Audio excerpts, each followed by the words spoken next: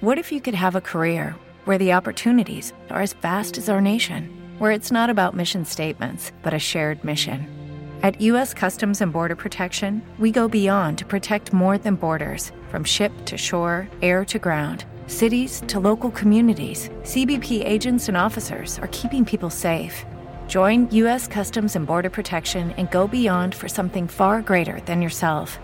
Learn more at cbp.gov/careers. Lucky Land Casino, asking people, what's the weirdest place you've gotten lucky? Lucky? In line at the deli, I guess? Aha, in my dentist's office. More than once, actually. Do I have to say? Yes, you do. In the car before my kids' PTA meeting. Really? Yes. Excuse me, what's the weirdest place you've gotten lucky? I never win and tell. Well, there you have it. You can get lucky anywhere, playing at LuckyLandSlots.com. Play for free right now. Are you feeling lucky? No purchase necessary. Void where prohibited by law. 18+. Terms and conditions apply. See website for details.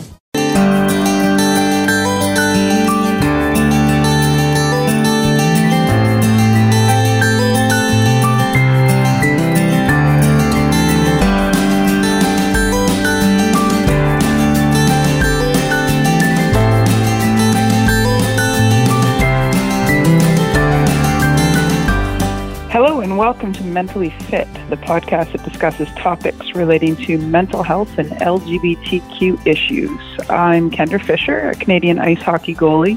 If you're a new listener to the show, you can hear the first episode at wispsport.com, in which I discuss preparing for the holiday season and offer some advice on how to cope with what can be a really hard time of year. You can also find the full transcript on the show page under Listen. Click on Mentally Fit. This show gives me the opportunity to share my experience with you and offer some advice on how to cope better, because it's important to know that you're not alone and that you can develop the tools to call on when you need them.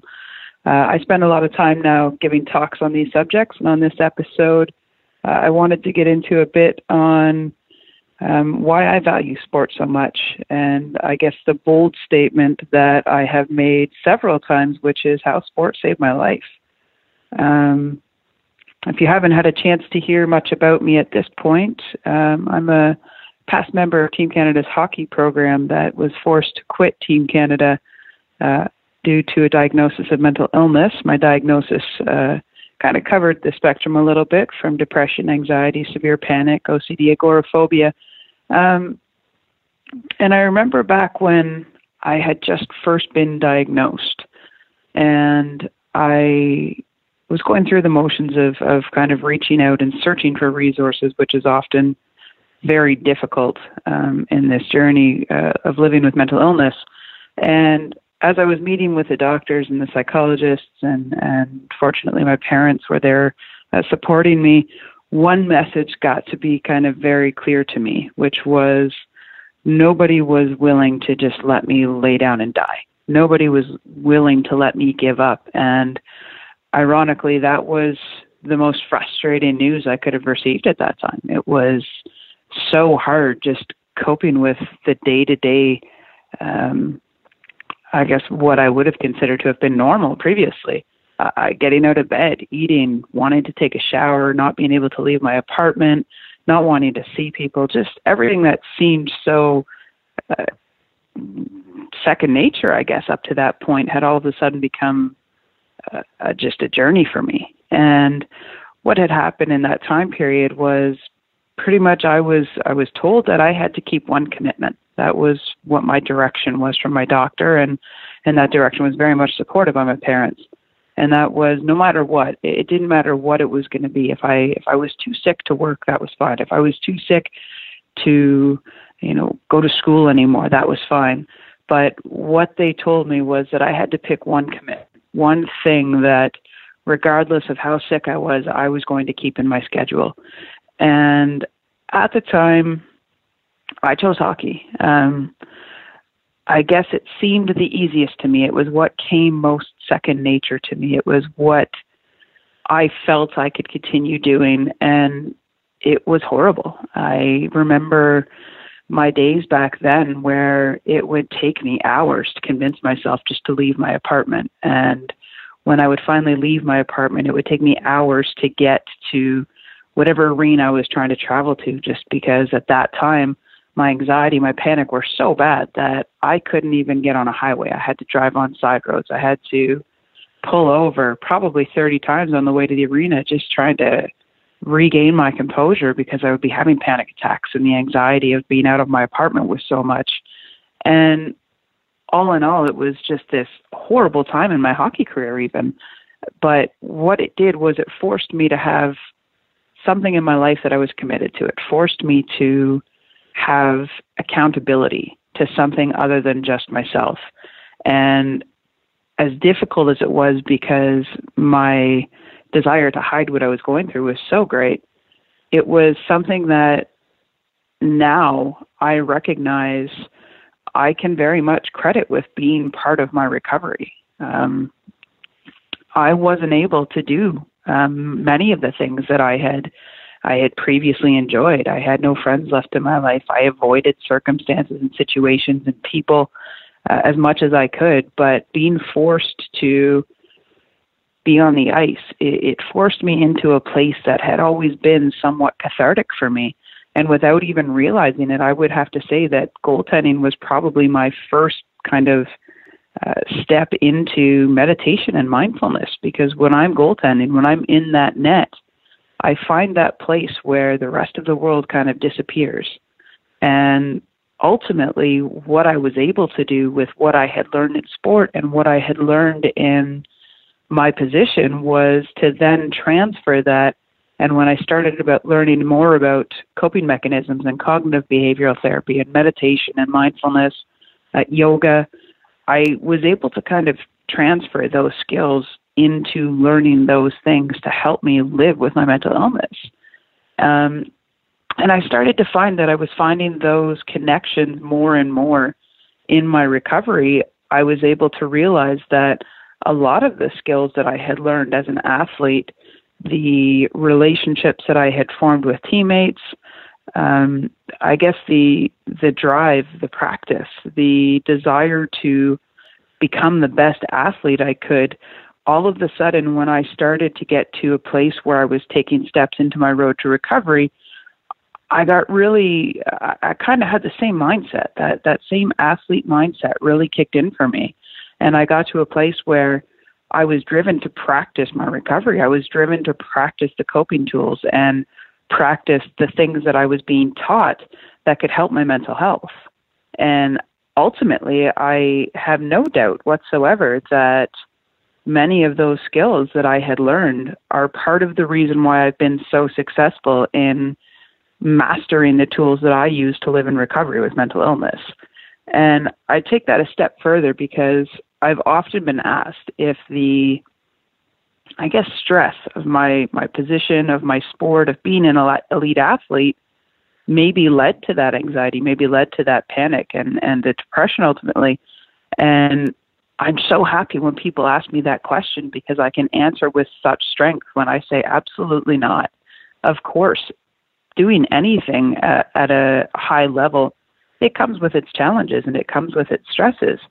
But those ultimately weren't my mental illness. They were nothing to do with my disordered behavior.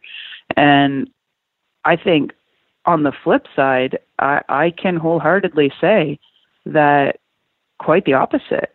Those experiences and my journey to becoming an athlete, especially at a high level, ultimately gave me the foundation to start developing my coping skills. And I guess the other part that I want to touch on just on this conversation then is you don't have to be an elite athlete to benefit. Playing sports at any level, it's just such a positive impact on a person. You know, there's the biological side of what being active does for somebody, and you can't argue it. As somebody who lives with anxiety and somebody who lives with depression, I've had a lot of time to learn about the biological and physiological effects of exercise on my physical health and how it affects my mental health. And I can tell you that doing cardio, staying active out there and just playing actually increases the chemicals in my body that help me to cope better with my illness. And it's absolutely part of my recovery now, is to maintain some level of physical activity every day And on the flip side, the social environment that we often get into in sport, even in individual sport, even in sports where perhaps our social environment is our coaches or the people that we're competing with, the ability to forge those relationships and to have those, I guess, just built in a way that they come from a place of passion. They come from such a shared space that they become just completely valuable tools that we can use to help build our support networks. And I think that this topic, the reason I find it so important is because it's something that everybody can do. It's something everybody could take advantage of to help themselves. You don't have to be the best at a sport. You don't even have to be good at a sport. But if you can find it in you to join and to play and to have fun, and ultimately at every level, there are such valuable, the confidence that comes with it and the tools that we end up learning without even realizing that we're learning them. I never got into hockey to learn mindfulness. I never got into goaltending to learn how to strategize and problem solve. But ultimately, those are the things that I gained from that position. And I just feel like there's such a powerful need to share, especially with today's youth and where we're going and kind of getting away from being a more active society and less involvement in sports, that we really need to get that messaging out there at how important it is that, we look to sport and we look to physical activity to stay engaged. I guess that's my messaging around this. And again, one that I can proudly say, I can 100% say that sport saved my life, and I am so grateful for that. That's all for this episode of Mentally Fit. Please visit my website, mentallyfit.com, for more information, resources, and follow Mentally Fit on Twitter at mentally_fit and on Instagram at mentallyfitmf. Make sure to follow Wisp Sports on all social media channels at Wisp Sports. And for more conversation from around the world of women's sports, including articles, video, blogs, podcasts, visit wispsports.com. Wisp Sports Radio is the largest podcast network for women's sport in the world, with over 700 episodes across 30 unique shows and a global audience of 1.5 million. You can listen on the website or subscribe on any podcast player such as iTunes, TuneIn, Stitcher, Spotify, and Google Play. I'm Kendra Fisher, and until next time, thanks so much for listening.